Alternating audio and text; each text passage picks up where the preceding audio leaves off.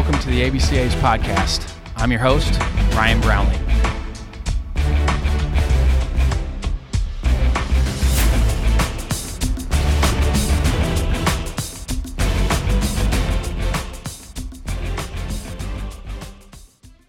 This episode is brought to you by our friends over at Team Builder.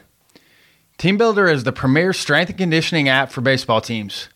Team Builder is used by 11 organizations in Major League Baseball. Baseball coaches from travel to college teams can write training programs or choose from pre-designed training programs built by professional baseball strength coaches, all for as low as $50 per month. Personally, we used Team Builder when I was coaching at Western Illinois University. It's very user-friendly and streamlines all of your programming.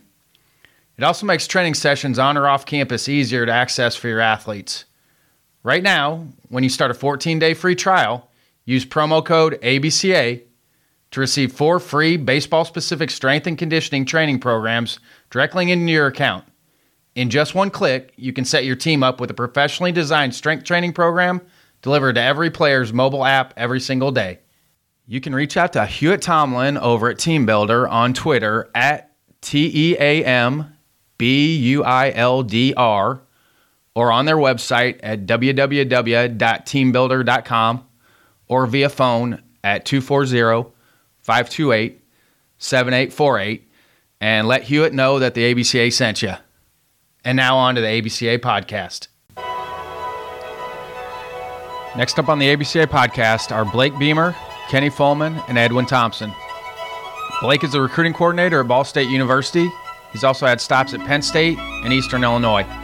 Played collegiately at Ball State and was a 3-year captain for the program. Edwin is the head coach at Eastern Kentucky University. He coached with Team USA for 4 seasons and has had coaching stops at Georgia State, Duke, Bates College, and the University of Maine-Farmington. Played collegiately at Howard, Maryland, and Weber State. Kenny is one of the founders of Chicago White Sox ACE program. He's on the ABCA travel committee.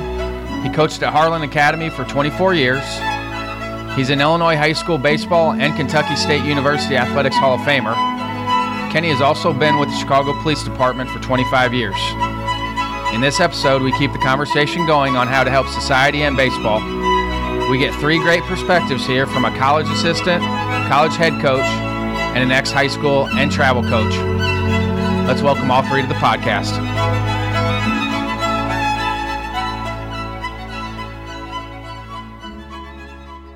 Here with Blake Beemer, recruiting coordinator at Ball State. Kenny Fullman. Kenny, I got a lot on you. 2007 program, since 2007, been the program manager of the Chicago White Sox ACE program. You're on the ABCA travel committee. Been with the Chicago Police Department for 25 years. Was a head coach at Harlan Academy for 24 years and also Illinois High School Baseball Hall of Famer since 2016 and then Kentucky State University Athletics Hall of Famer since 2018. And then Edwin Thompson, head coach at Eastern Kentucky. So thank you guys for jumping on with me today. Thanks for having me. Very much. Yep, and Carrick and Juan and I talked a little bit last week, but I wanted to bring some more guys on just to get some more perspectives. And I think the more people that we can get involved with this, the more change we're going to affect. And I do want to jump in with the same question that I asked Carrick last week. And we recorded, and then that night I'm watching on Twitter, and Matthew McConaughey was on there with Emmanuel Ochoa, who runs the Uncomfortable Conversations with a Black Man Twitter account, and he's had some great conversations going. And so I asked Carrick, as especially as a white man's perspective, if we're in conversation, with descriptors. Is black acceptable, African American, minority, or nothing? From my perspective, hopefully you get to a point where it's nothing. But then Emmanuel talked about the term African American and just with some negative connotations from a slavery standpoint. But what are your guys' views on it? I'm fine with any of them. I'm fine with black. I was born in the 70s. I'm fine with being an African American. I'm a minority also, so I'm fine with any of them. From my perspective, I mean, each individual is different. I'm not going to say what anybody else should say or whatever anybody else should think, but I'm fine with any of them. Blake, myself, I'm the same way. I think any and all of them can be can be fine. I think it's more how you use words and how you're saying it. If you're describing somebody as a black guy, that's fine. But if you're saying he's that black guy over there, and you're trying to put something on it, I think it can be different. So it's more how you use different words. But again, I think as long as the intent behind them is right, I think that's the main focus. Edwin? Yeah, I would say the same, just respectful. I mean, that however you say it, just as long as you're respecting me as a person, as a man, that's really the most important part for me.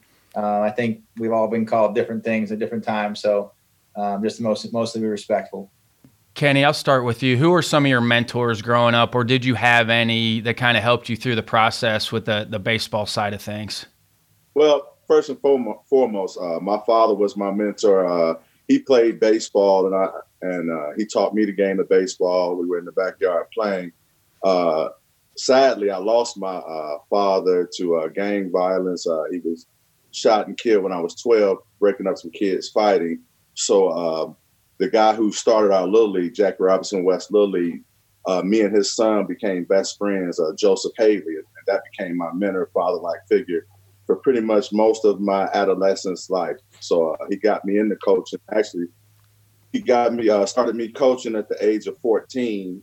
So that was my first coaching job, coaching my little brother's team because they didn't have any coaches. So I started coaching his 8-year-old baseball team at 14. So he pretty much was the mentor I had most of my adolescent life, and pretty much set me on my path in the game of baseball. So those are my two biggest mentors. Kenny, before your dad passed, what were some of the conversations you guys would have as far as navigating society at that time?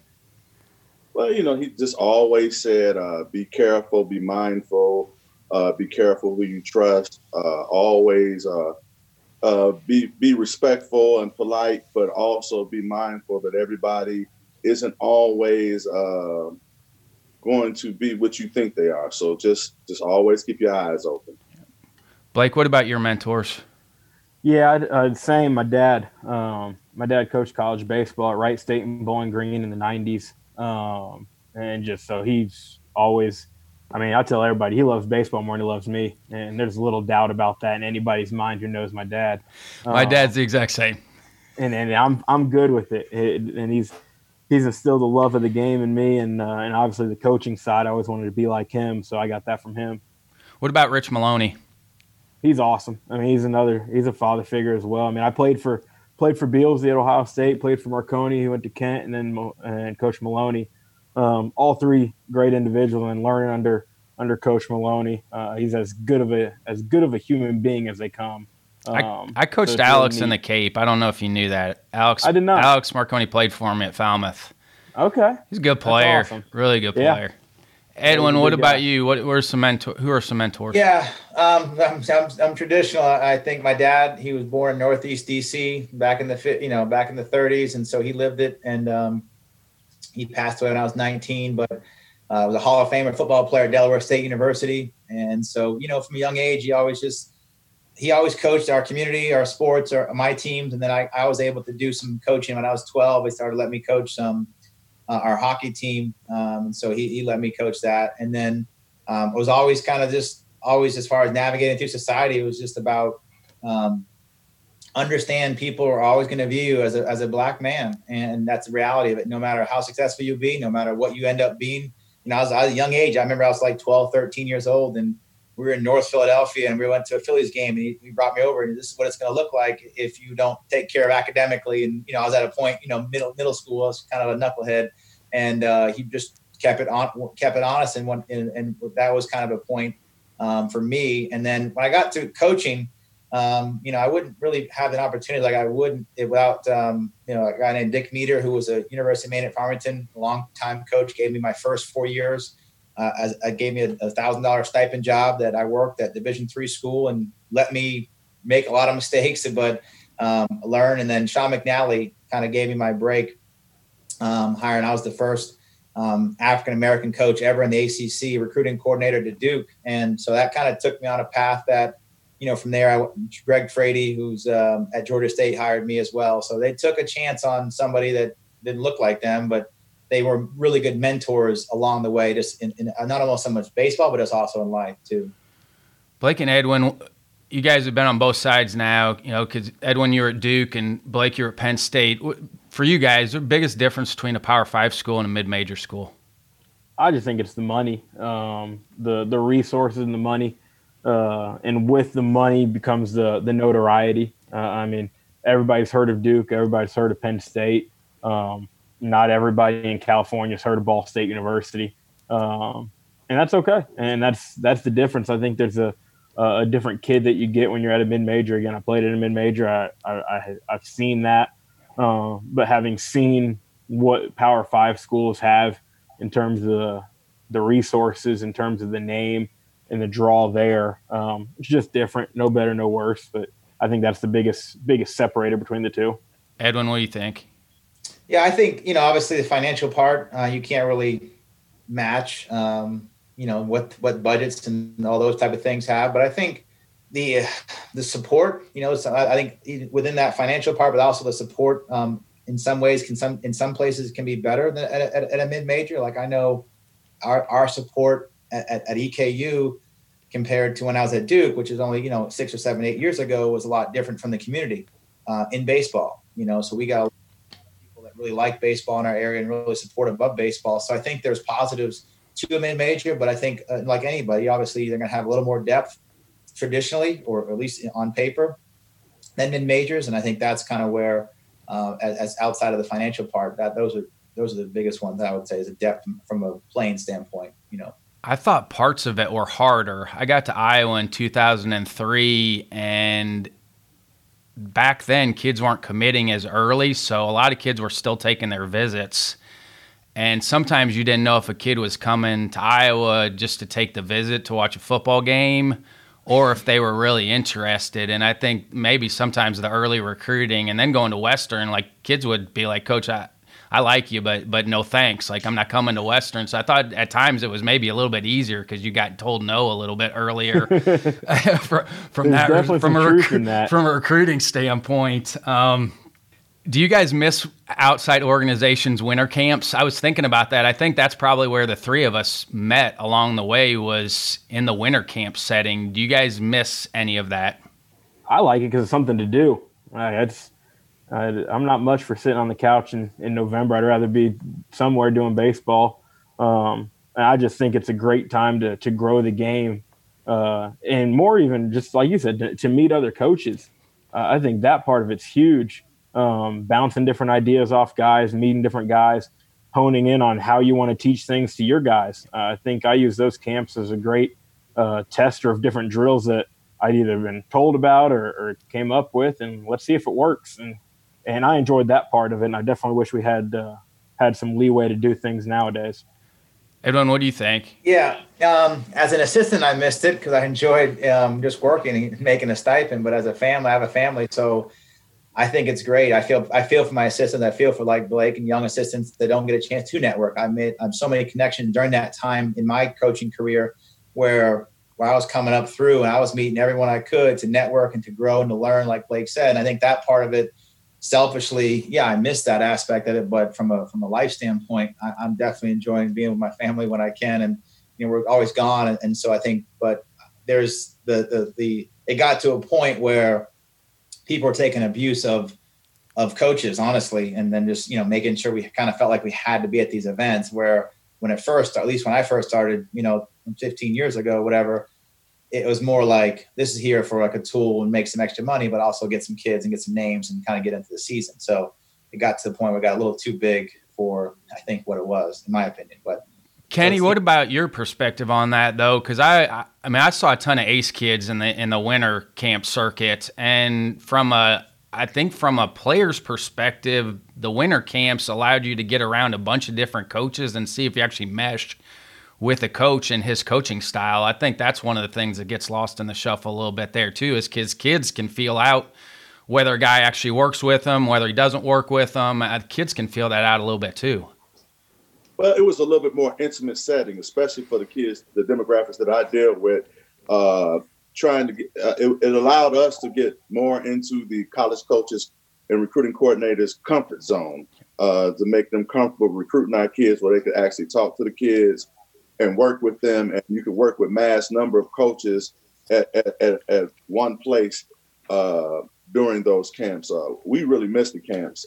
Now, a lot of our kids, we have to send them to individual schools camps instead of having that one place where we had numerous coaches there at one time to work and talk with our kids and build relationships. Those camps can be costly trying to go to everybody's individual camp, especially with the demographics that I deal with on a day-to-day basis.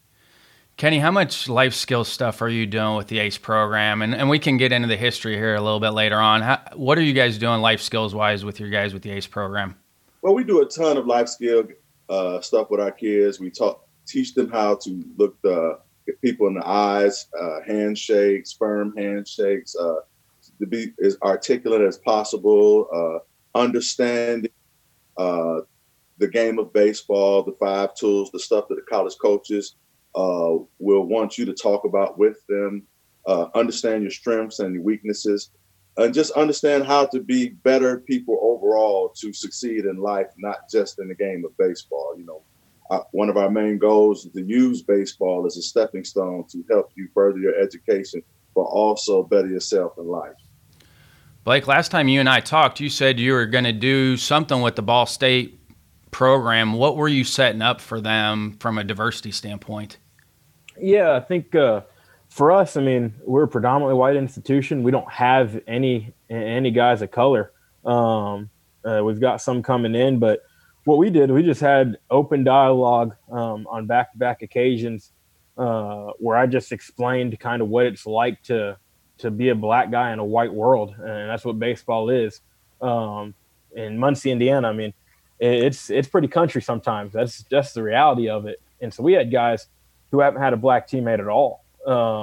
And so when I was explaining to them, like, guys, like, every time we walk on the field, I'm the only black guy with you guys. Like, they've never been the only white guy in a room full of black people. And that's just something that's small, but you notice. And just trying to give our guys a little bit different perspective. Not that I think they'll ever appreciate where I come from, I'll ever appreciate where they come from, but just having the understanding that there's a whole bigger world than our own world individually, and hopefully opening guys' eyes to thinking in a different way and getting them used to more people, just because I think the understanding and having the open conversation, I think it's important. And it was cool. Guys, they're quiet. It's simple things like they don't know if you should call African-American, black, minority. So they don't want to say anything, but you could see them progress to being open about, and asking questions about what it's like and different things. So I just think having that type of conversation is important, especially if you don't have black guys on your team, just so your eyes can be open to it a little bit. Edwin, what about you? What type of training are you doing with your squad? Yeah. Well, in the fall, we do a lot life skills. We call it mindset with Coach T, whatever day it works on, whether it be Friday. We talk about, like Kenny talked about, how to shake someone's hand, how to look someone in the eye, how to write a check, how to look, get an apartment, what credit is, talk about some life stuff, how to treat a woman. Those are important things to me. I have a daughter, so they know that, and that's part of the recruiting process. Like, understand that when you come here, that's what you expect to do and how you treat people. And everything had to deal with cops, black, white. Our roster is pretty diverse. Like this fall, we'll have 17 people of color, black and Latin players. And we'll have 5 or 6 black coaches on our staff between, our coaches and our graduate managers and everything. So, we're very diverse, and, it's like the opposite, like what Blake said. A lot of our kids, we had a conversation yesterday. They never played with any black players. And that was a change. We had 13 or 14 black players this year on our roster out of 35. So it was kind of like, they're like, this is different, but that was great conversation and open and honest dialogue. And I think during this period of time that's going on in our country, I've tried to, we've met 3 or 4 times about, and just let them talk. What happened last week in Atlanta to, George Floyd, everything in between. Obviously, right in Louisville, we had Breonna Taylor's right around the corner from us. So these are real conversations that we've had, and we've had some really good dialogue. And I think there's no right answer. There's no blueprint to this. All we try to do is provide an opportunity, a platform to talk about in certain situations, how you do things that can at least prevent, hopefully, something tragic happening, no matter, what you look like, just how to do things in a way. So we try to do that comprehensively, obviously during the year, but then obviously right now we've had a lot of time to address those type of issues. Kenny, and you've been on the police force for 25 years. What are your conversations like with helping players navigate, say they get pulled over or whatever, helping them navigate those situations? Well, we tell them to be smart, be cautious, be smart.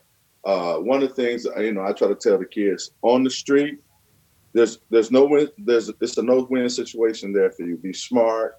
Do what you need to do. Just like any African-American kid, you tell them, keep your hands on the steering wheel, look forward, be polite, be smart. You can always fight a ticket in court or do what you need to do later. But at that time, just be smart. Is there a way for sports to help with these situations that are going on right now? I asked that last week. Can sports help, or are we beyond that right now and we need something different? I don't know if sports will end, but I think players' voices, coaches' voices, change only comes by communication. I think like all of us in our programs individually, all the ABCA coaches out there, have conversations, have dialogue, have honest and genuine. And if you don't know, learn, educate yourself. I think those are areas that, the unknown is always scary. But if you know something, you can have a plan to change some things. And I think sports can be utilized in a lot of different avenues, like Kenny talked about, maximizing the opportunity in life to get your foot in the door education, to get a degree, to get your, that life opportunity. So I think there's ways, but to change it completely, I don't know. The sports would be one aspect of the change. I think, to be honest, that's just my thoughts. Just from a locker room standpoint, man, being in a locker room, you are going to be around different backgrounds, not just white, black, but you are going to be rich, poor. You're going to be around a lot of different lifestyles and different backgrounds, kids with both parents, kids with no parents, kids with one parent. So I think that maybe brings a little bit of a common bond with guys when you're in a locker room together. But again, there's no right answers right now. I think we got a long way to go, which is sad to think about 2020 where we're at, and we still have a long way to go for that. Kenny, can you talk about the history of the ACE program, just how it started, and then some of the difference? You've got to be proud. I mean, you got Corey Ray, Alec Thomas, and then Ed Howard, but you've had a lot of guys drafted, but more importantly, you've had a ton of guys go to college and graduate and get their degrees. Can you just talk about the history of the ACE program? Well, me and Nathan Durst, our national cross-checker for the White Sox, we were we had a player that we thought should have been ranked or should have been looked at. We felt maybe was not exposed enough, and so we thought that, hey, we need to do something to get these kids more exposure. So that they'll be able to go to the schools of their liking instead of having to go places because that's the only place or option that they had. So Nathan Durst took the proposal into the White Sox front office to start the program. And we started the program in the summer of 2007. And it was a Chicagoland minority-based program in which we wanted to put the kids out on the mainstream to level the playing field. We wanted to make sure that they had the fundamental teachings to be great baseball players, play them in elite tournaments, and just teach them the game overall. So, and we thought that the more that we exposed them and put them in front of college coaches, the more comfortable the college coaches would be recruiting them. We wanted to get inside the college coaches' comfort zone because they weren't recruiting our kids. And we just wanted to give them a stepping stone to be able to further their education and go to the schools that they wanted to go to. We've had over 200 plus college kids get college scholarships to play baseball at the next level. We've had 2 first-round draft picks with Ed Howard and Corey Ray and Alec Thomas in the second round. So we're doing pretty good. Never would have imagined that we'd be doing this well this quick. But like I said, we have a great program. The White Sox and White Sox Charities, they fund the program 100%.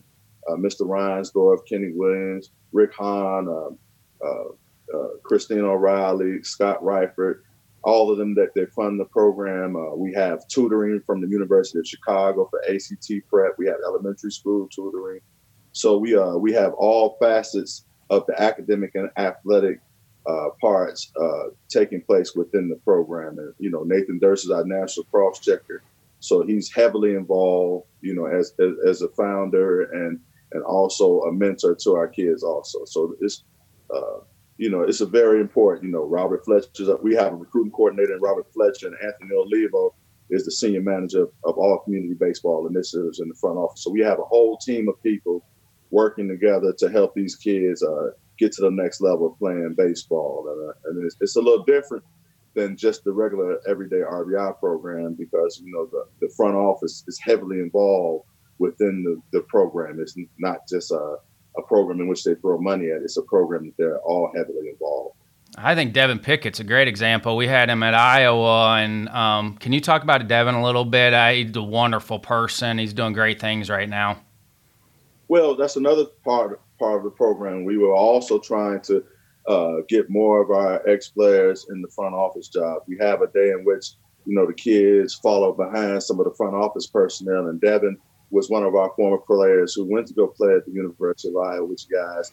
And he's now working in the baseball operations department for the Chicago White Sox. And he's just an exceptional kid. He had an exceptional background. His parents were very supportive. He was very intelligent, and he fit the correct mold to do what he's doing now. He's hardworking. I only wish him the best. So we see Devin all the time. He comes to practice. He works with the kids. He talks to the kids. So it's very helpful. Kenny, what about an area that doesn't have a Major League Baseball team? Is there a way that they could start a program like that? I know you guys get a lot of help from the White Sox, but is there a way to grow that in an area that doesn't have a Major League organization?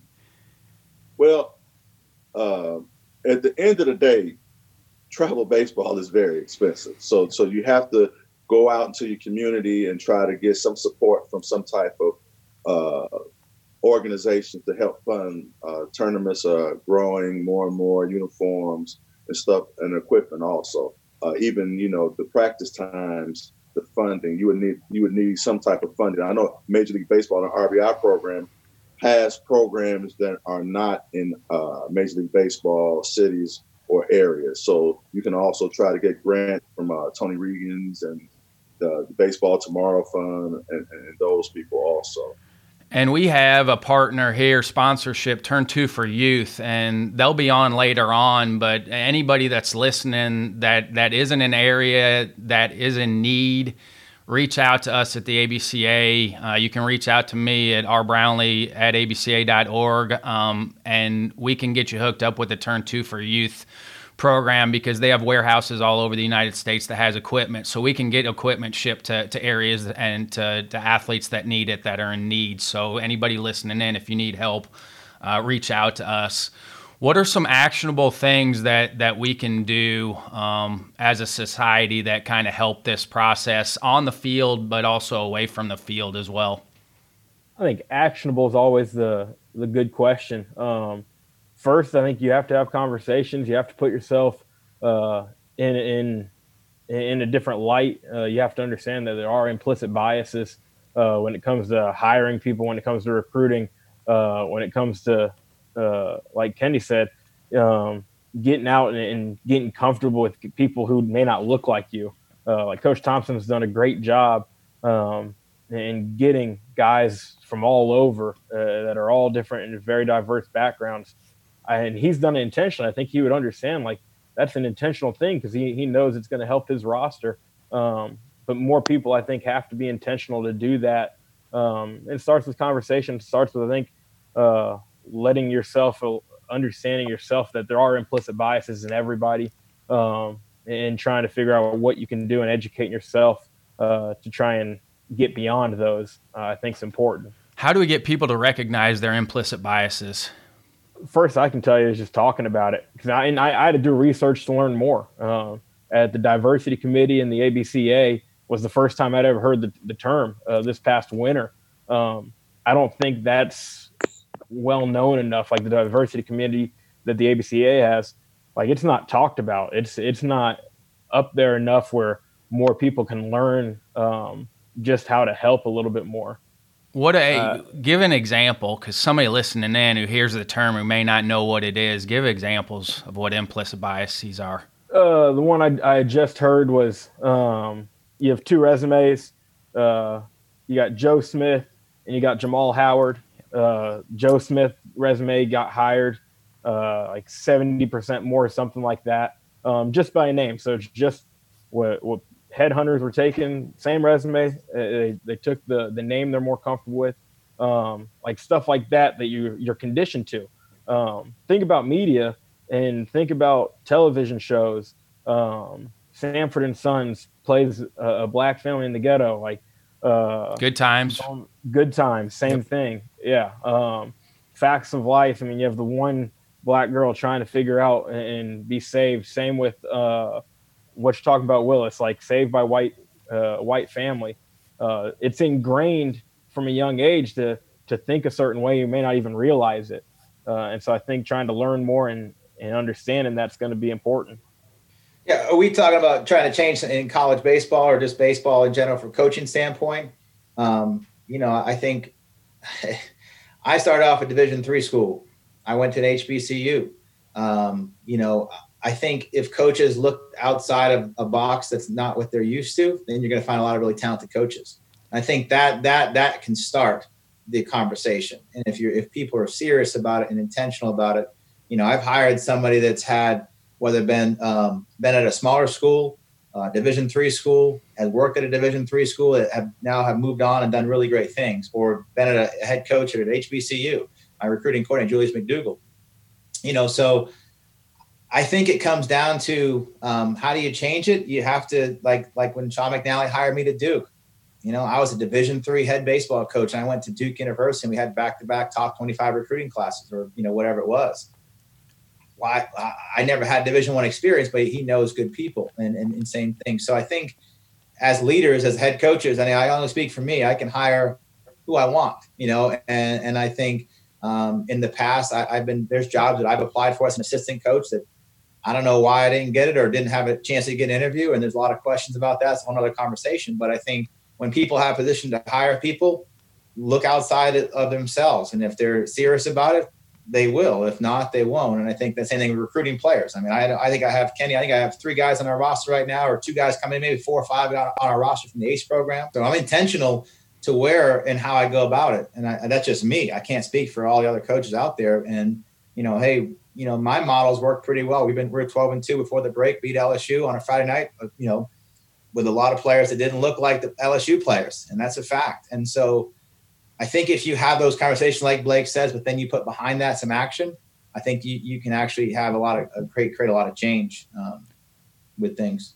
I was on hiring committees at Western because it's all hands on deck there. So you had to fill in on a lot of different things that maybe some administrators would do. So, again, you're trying to take some of that out. And I never really looked at the names. You're looking at just what the qualifications are. And there are certain things that you have to go through. And especially at a state school, there's certain qualifications that people have to meet.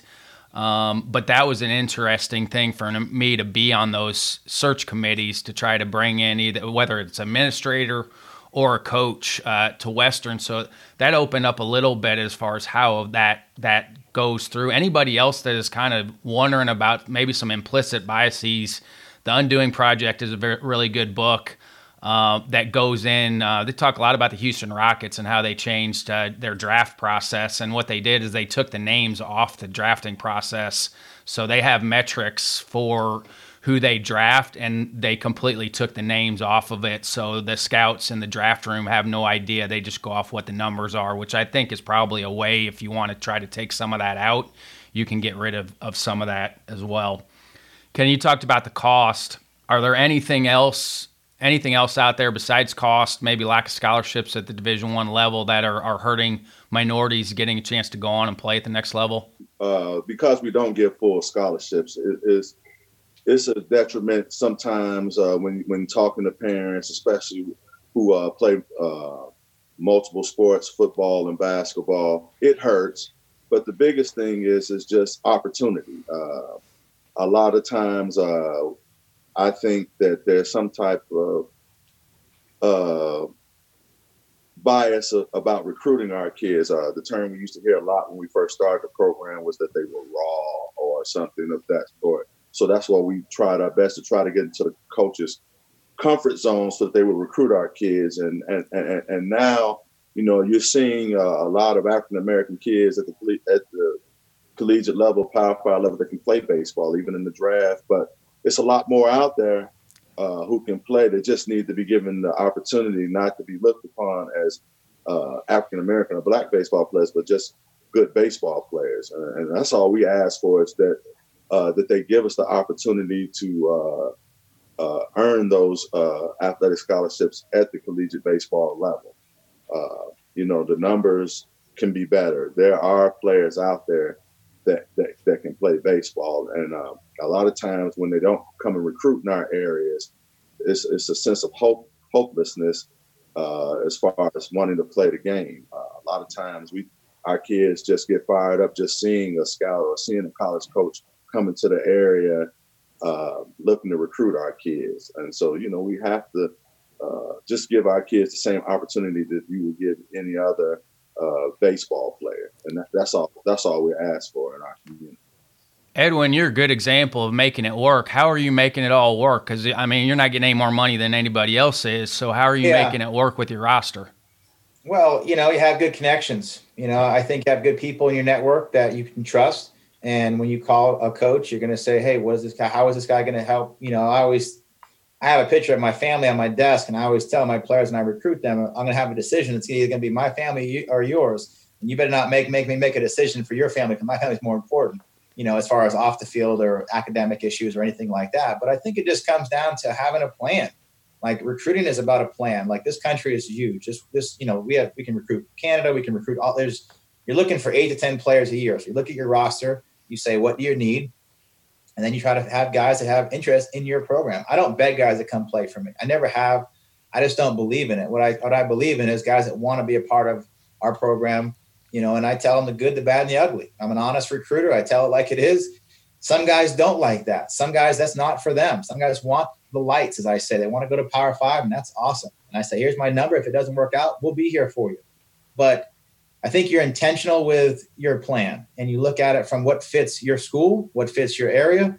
And hey, not everyone's going to love Richmond, Kentucky, but a lot of the kids that come to Kentucky, they love it. It's a great opportunity to be somewhere different. Our hub's been at Chicago and Atlanta, the two areas we have, I think about 12 or so players, in those two areas. And we're 5-hour, 6-hour radius. It's pretty good. They can get home if they need to, and they have other guys that they know.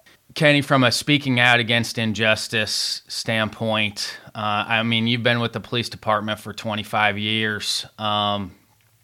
Just give a little bit of perspective on your side of things. It's a tough job. When I talk about the police department, I have to get permission from the Chicago Police Department to talk in depth about it. But it's a tough job on both sides. We have to find some type of balance between the people and the police department to make things work. It can't be one way or the other. We have to, as a society, figure out. We can't continue to let things get out of whack. You've been in it for a while. Is it better than when you first started? I started 25 years ago as a young kid on the police department, and as you get older, you understand how to work with people better and talk to them better and use common sense when doing the job. So in that aspect, as a 25-year veteran, it's much better for me right now. So, what are you telling the young guys that come into the force? Be smart, find some balance between what the general orders are and common sense. And that's the main thing. Just use common sense when dealing with people. Be polite and be respectful to the people. And those are the main things. What are some resources for people? Jackson and I watched the 13th. Actually, Jackson and I watched The Five Bloods that came out last week. It's a Spike Lee movie about ex-Vietnam vets, which was a great movie. And I like Spike Lee's movies. But what are some other resources if people want to dive in that maybe don't know about everything that's going on right now? As far as what do you mean? Race relations, systemic racism, anything that's going on right now. Any resources for people to maybe educate themselves? I just think people need to talk to each other and communicate with each other. I think one thing about sports is it's a organization in which people of all facets of life, like you said earlier, all races get together and they can just have real conversations inside the locker room. I mean, you have to build some type of bond to play together, whether it be basketball, football, or baseball. And I think if we communicate more with each other and just talk with each other, that things will become better, hopefully.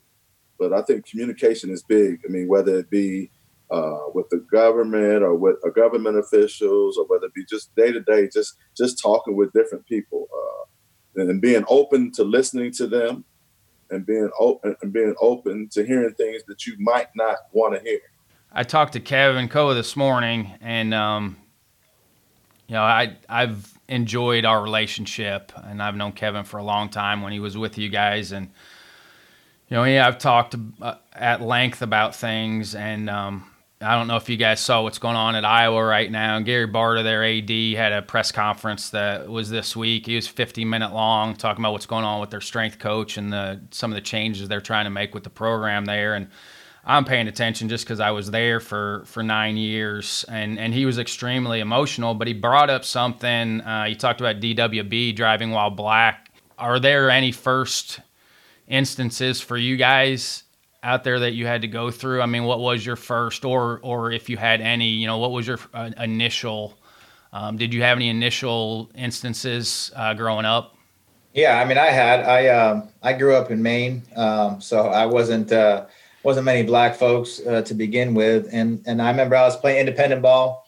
I was coming home from the season or whatever. I had all my equipment and everything, and I think I stopped at a buddy's house and just to check in. I was like on the way, so I stopped, hung out, and then later at night, and I got pulled over. I wasn't doing anything wrong. It just happened to be at a different neighborhood than where I lived and everything. And sure enough, I just got pulled over for no reason. And I said, why did I get pulled over? He's like, he never gave me a clear answer. He made me get out, and all these questions that were just so wrong. And it made me realize that, man, it doesn't matter. If I'm a baseball player, if I'm it didn't matter. I was the black guy that was driving late, and the guy just wanted to pull me over. And why'd I have baseball bats? He's like questioning, like, well, why do you have baseball bats in my trunk? I'm like, I try to explain I'm a professional baseball player. Like, I need these things. So he didn't really buy that. And, it was like a whole mess, and it didn't need to be, so you definitely, I tell you, I have a whole bunch of them. I had been deal with some serious situations that just similar to Greg Floyd, but that's another conversation that I've been a part of in my own life. But it's unfortunate, just people assume certain things just because of how someone looks. And I think that's always back to respect. I think that's something you have to get back down to the basics as society. If we can respect each other as people, as humans, then we're in a better place. And I think we have such a lot of things going on that it makes it challenging. Blake, what about you? Yeah, similar story. I've been pulled over a few times with no real reason. Had to get out of the car twice. Had baseball equipment in the back, and why do you have all this baseball stuff?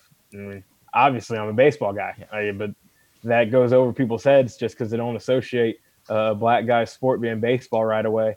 I'm trying to think. It was my first year coaching at Penn State and driving from a camp. I don't know, it was in either Jersey or Connecticut. I forget where it was, and said I rolled a stop sign, and there's no shot I did because I drive a stick shift truck that has to stop essentially just to get back going. But pulled me over and had to get out of the car, and you just, you're taught at a young age, hands on the steering wheel. You tell them, I'm going to reach in the glove compartment for my license. I'm going to reach for my registration. So you're taught and you know how to handle getting pulled over. I used to tell my friends, like, if you ever hear anything happen between me and a cop, it wasn't my fault because I know how to get pulled over. I've been pulled over 16 times and I've had one ticket. And I can tell you I've been pulled over for every little thing. And some of it probably I get pulled over for, I get it. But a lot of it, I promise you, people don't even know you can get pulled over for it. And if you only get one ticket, I think it's it's a chance to try and do more digging on somebody or try to find a reason to stir something up. Kenny? Well, I mean, I've had my instances as a young adolescent with police officers growing up. But one of the things I was taught by my family members is that what you need to do when you're stopped by police officers, and don't put yourself in a bad situation out there on the streets. This was way before cameras came out. That it was your word against their word. So, I was taught to be respectful, keep your hands on the steering wheel, and do what you needed to do in order to not have any problems with them. So, I mean, I'm a policeman now, but I'm no different than any other African American male growing up in an urban area. I've had my instances also. Juneteenth is tomorrow, and it is starting to, just with everything that's going on, people are talking about it a little bit more. And, does Juneteenth mean anything to you guys? Do you guys celebrate it at all? Well, I didn't really know about Juneteenth, honestly, until I went to college at the Kentucky State University. And in the state of Kentucky, they celebrated. They have a big celebration every year, a big festival in Louisville every year. And so when I was playing collegiate baseball in the summer, we would go to Louisville and go to the festivities. So, now I celebrated myself with my family due to knowledge of learning about it from Kentucky State University, where I went to college at. Edwin or Blake? Yeah, same thing. I was at Howard University before they dropped baseball, and that was my first, same thing, obviously growing up. But, obviously we're in Kentucky now, and they don't have all the events, but we'll still, with our family, we'll definitely, celebrate. And that's the thing. I didn't learn about it, just like these guys said, until I was in college. So it's just like you don't learn enough in maybe the public schools, just what the curriculum is. It's not diverse. You don't hear everything I feel like you should. And that's just one of the many things that I think have to change. I think you have to get a more diverse curriculum so people can learn these things. I didn't learn until I was in college from my grandma. And so now she makes it a point to call me and we talk tomorrow. It's just kind of what we do. But I do think it's crazy that even as a black guy, I hadn't learned about it. I hadn't heard about it until I'm 20 years old. Kevin Coe actually, this is his question. He's like, how can African American baseball community capitalize on the current state of the U.S.? Is there a way that we can capitalize on what's going on right now? I think, I can speak from the coaching standpoint. It's time for coaches like myself or any other coach, a person of color, to stand up and talk and get people understanding. I don't know if I got cut off earlier about just hiring people that look different than them. Understand that there's great coaches out there from different levels. Don't have to be necessarily a college coach. There'd be great high school coaches out there that want to get into college that aspire to it. I think, I was talking to Major League Baseball folks the other day about, hey, all the players just got released from minor league baseball that are trying to get their undergraduate degrees. Let them come back to schools, to different programs and pair up and help them get into coaching. Let them finish their degree. Like there's a lot of ways to do it. It just comes down to the action part of it. I think, the more voice that we can have, anyway, small is better than none. And I think if people it's important to them, they're gonna take the time to find a way to look at things differently, especially in light of everything that's going on. I think that is our time, an opportunity to make some change in a lot of things we're doing. So I appreciate just this platform myself, just to be able to be on here. It's really an honor. I think that's where the third assistant comes into play, because there'll be a lot of D1 schools out there that maybe can't hire another full-time assistant, but maybe could add a GA, where even just that, if schools could add a GA position onto what they have, is going to allow guys to at least get their feet wet. And then some of it is figure out if they want to do it, but at least get some experience there. I think that's where we can affect change at the Division I level, is the third assistant part, where it may not be a full-time assistant, it may be a GA. Yeah, well, GAs can happen now. They can have what's called GA manager, graduate managers, and you basically do all the same duties. You just kind of learn how to be a coach. You just can't coach first base and all those types of things in games, but there's ways you can do it. And like football's got it figured out. Other sports have it figured out. I don't know why baseball is always the last one to get it worked out, but I know I've utilized it. We've had a couple minor leaguers in our program that have come back at their degrees, and now they're moved on to a different program. So I've tried it the last couple of years, and we've got a couple of new guys coming in this fall that it's exciting to just help guys move on. And then I've hired a few of them, in our program. So I think you just have to try it, just have to do it. Can't be scared of it. It's just, but if it's not important to you, then you won't do it, at the end of the day. Well, if any of the schools are looking to build a better, diverse roster, I have some diverse players that they can come out and recruit. Yeah, right. Kenny, in your experience, you've been doing this since 2007 with the ACE program. More kids go Southern schools, more kids go Northern schools. Is it split 50-50? In your experience, where are you guys going? Right now, we're starting to go different places around the country. When we first started, our kids were going more south. We were more going to the HBCUs between the SWAC, CIAA, the SIAC. We had a couple of guys to go to the MEAC, but now we're starting to go to mid-majors and more Power 5 schools. Louisville, we had kids at Louisville, Vanderbilt, Michigan, Eastern Kentucky. So it's getting a little bit more open. We got a couple of guys that we have a guy at Illinois. We at first we weren't getting as many Illinois schools to work with us, but now we're starting to get more and more kids. We have a kid at Illinois. We have a kid at Illinois State. So we're starting to get a little bit more Midwest. We got kids to produce. So it's a little bit more Midwestern now, more than it was before. But we did really good in the South when we first started the program. Seems like Todd Ryan at Kirkwood has had some kids over as well. It seems like there's some kids coming over to the Iowa side too, to the junior college. Oh yeah, Iowa was actually the first Power 5 school that took our kids, with Blake Hickman and Devin Pickett. Yep. So they really thankful. And Western Illinois was like the actual first mid-major non-HBCU that actually offered our kid a scholarship. I coached at both places. So, baby. I don't care. I don't care where you're from. I don't care what you look like. That never mattered to me. If they were a good person and I could have a conversation with them and they were a good baseball player, that was good enough for me. I didn't care. And it helped our programs, both programs. It helped immensely. I think the more people you can get involved from different backgrounds, you're going to have a much better roster. You're going to end up having a tighter team, and it allows them to navigate society after they're done with college better because they've been around different people. I think it helps them be successful in whatever they end up doing later on because they've been exposed to different backgrounds and different people. I just think that's the best way that you should do it. And I may be abnormal in that way, but again, I'm lucky that I grew up in the household that I grew up in. I grew up in Southern Indiana.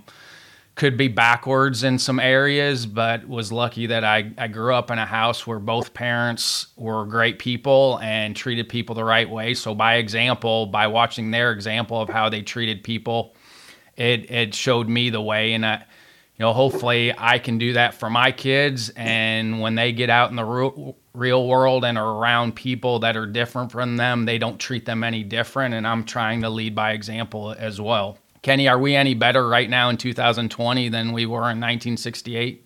Some of the same issues that we have going on today. And that's sad for me. It's sad for me. So we hope that things will get better. We need to have better relationships with everyone to make this work. And right now it seems that we're a little stagnant at this time. Blake and Edwin, and in your perspective, say someone says something. If I'm a person that obviously disagrees with them mistreating somebody, how do I verbalize that? How do I vocalize that? Because obviously you're going to put yourself out there. If you say something, how can someone approach that topic? Like, hey man, you shouldn't have said that. I think that's it, dude. I disagree. Yep. I think just having the courage to stand up. If you truly believe something, you truly don't believe in something, you got to be willing to say it. You can't just not be heard. If you think something's definitely wrong and you let it go, then you're just as wrong. And I don't think you have to overcomplicate it in how you attack it. I don't care what you say. If you just got to say something, if you know something's not right, because I do think that silence is just allowing things to continue. You're complicit with it. If you don't say anything, like you're complicit with it. It's basically like you're agreeing with it. I think honesty. I go like Blake said, just be honest. I think in this world, people don't like honest. Not everybody, but just in my growing up, how I was raised, like if I struck out on a bad third strike, my dad would say, I would come back and complain. He'd be like, well, you missed the first two. The last one might have been a ball, but that's on you. And that's just how I was raised. And I think a lot of that has to do how I coach and how I talk to people. And some people look at that as like, wow, this guy's really just telling how he feels, but that's just how I am. And I think, whether it be, a player, saying something the wrong way or cussing in public in front of kids, like I'm going to tell you how it is and how that's not acceptable. No different than if you see something, do something wrong to somebody else or say something about something else in the locker room. Like we talked about that the other day. It's just like, we have to be able to have those conversations. And if you don't, if it's not like tough conversations, then you're going to have a tough time in life to be successful because life is difficult. There's nothing easy about it. And to navigate, like you said earlier, those things have to be able to have those conversations, whether how big or how small, but they have to have them. And I think any time is better than no time.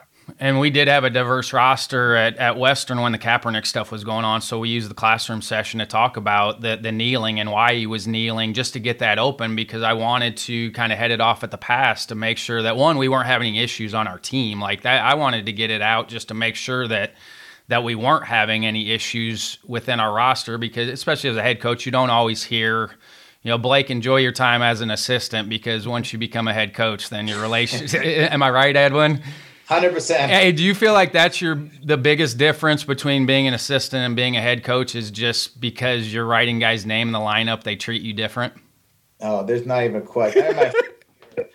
My first year, I was just like, I really don't. I don't know if the guys like me. Like at the day, I took over the program and everything, and it's just like I have a different perspective. As an assistant, you're there to be loyal, to be there, the head coach, but the guys are going to talk to you. They're going to tell you so much more than they tell me. And it's like, really, that guy doesn't, said this, and you just don't know. And everything. That's what I missed most about being an assistant, was you just didn't get the same stories that you got. I was jealous of the assistants because I knew they were getting all the good stuff, and they were buttoning up. Their lips were sealed when I would walk by them.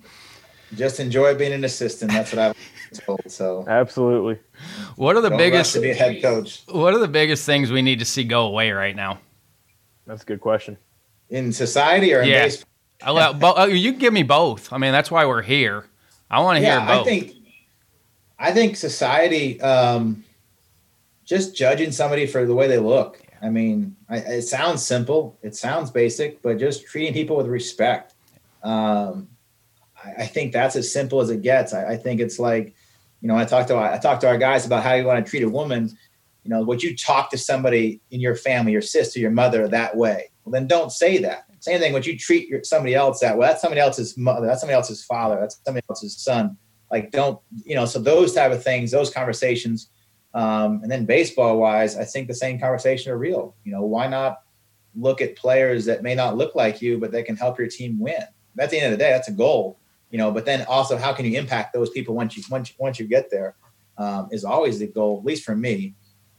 And I think those type of things, those conversations are so real. But just trying to get away the biases of just, the guy may have dreadlocks, but he may be a doctor. He doesn't. It's just, he may not be a bad person. Just that perception. Like, I may be a baseball coach just because I look different. I actually may be the head coach of a team, and we have uniforms and the whole deal. We're like. They always go to my, someone that's non-black on my staff and be like, oh, that must be the head coach. They assume. And, all those type of things are just those type of assumptions. I think I try to really live my life in that way. We always think of certain things, but man, that's just, if we could get that, I think we'd be better as a society, but I'm not a politician. I'm just a coach. Blake. That's pretty good. I think the one thing and you have to love how accessible everybody is, how easy it is to connect with people and social media, what it's done. But man, it gives everybody a voice. And I'm not sure sometimes everybody needs a voice. I just think sometimes you get too much noise, too much, destruction for no reason because everybody feels like they're important enough to be heard. And I think some of that just goes over the top on all ends of the spectrum. I think somewhere the truth in the middle, you got to find the balance point, especially in that social media world where everybody gets to be heard, everybody has an opinion. I just think sometimes that gets a little much in my mind. Well, and reading's abrasive. Like if you read something, it's going to come off a lot more abrasive than if you have a conversation with somebody. Kenny, what about you? No doubt about it. What are the biggest things we need to see go away right now? Well, I mean, I just think that everybody needs to be open-minded to each individual ball player that they deal with. I think that you have to treat each person as an individual and not just label them and put them in a certain category. I mean, if you talk with people and communicate with people, you might find them interesting. If you look at them with an open mind, you might find you're a great ball player or even a great person, whether it be baseball or whether it be just in life in general. So just be open-minded. A lot of people, and the big problem I think people have in these times is they're closed-minded. They just want to put everybody in one category instead of being open-minded and learning to see that individual for himself or herself. What about the biggest things we need to keep? Edwin, go ahead, Blake. I think we need to keep the conversations right now.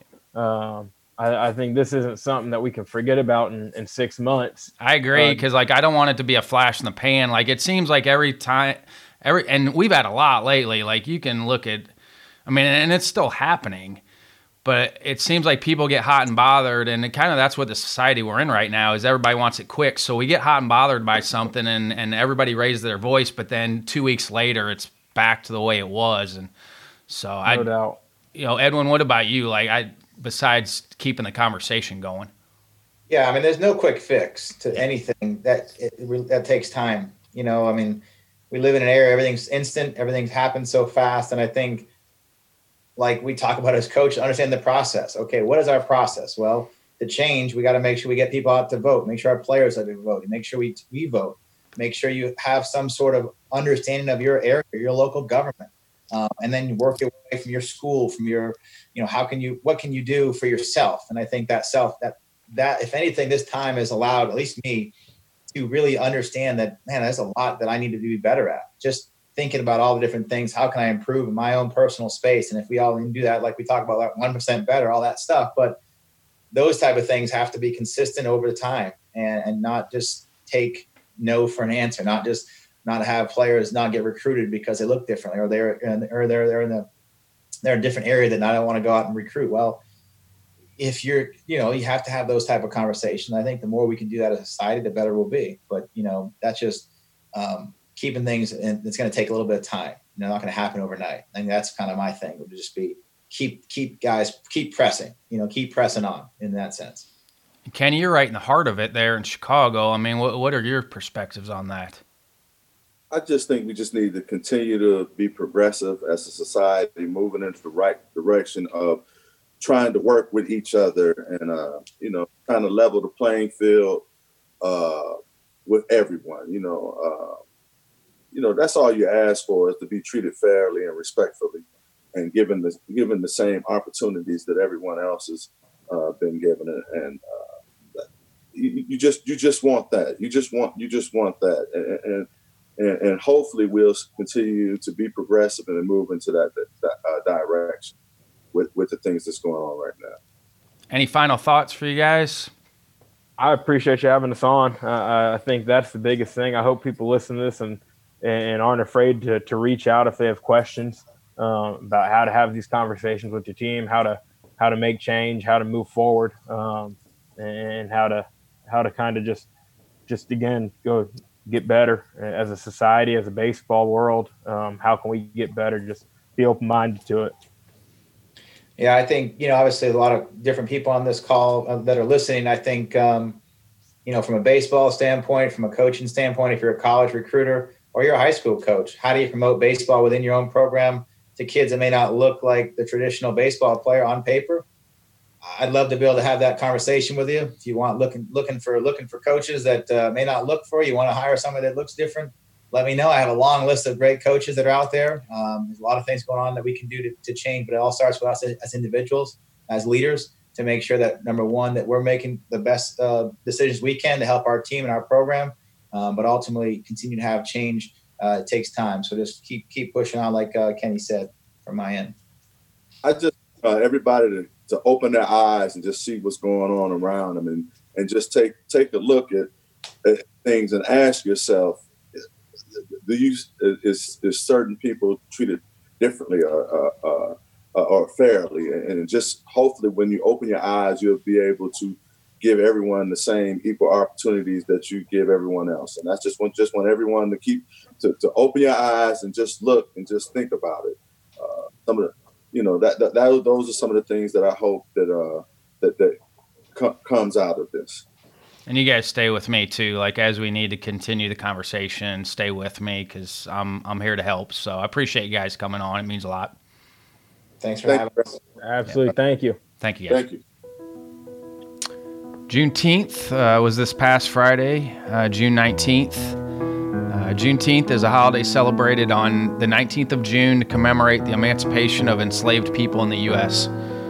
The holiday was first celebrated in Texas, where on the date in 1865, in the aftermath of the Civil War, slaves were declared free under the terms of the 1862 Emancipation Proclamation.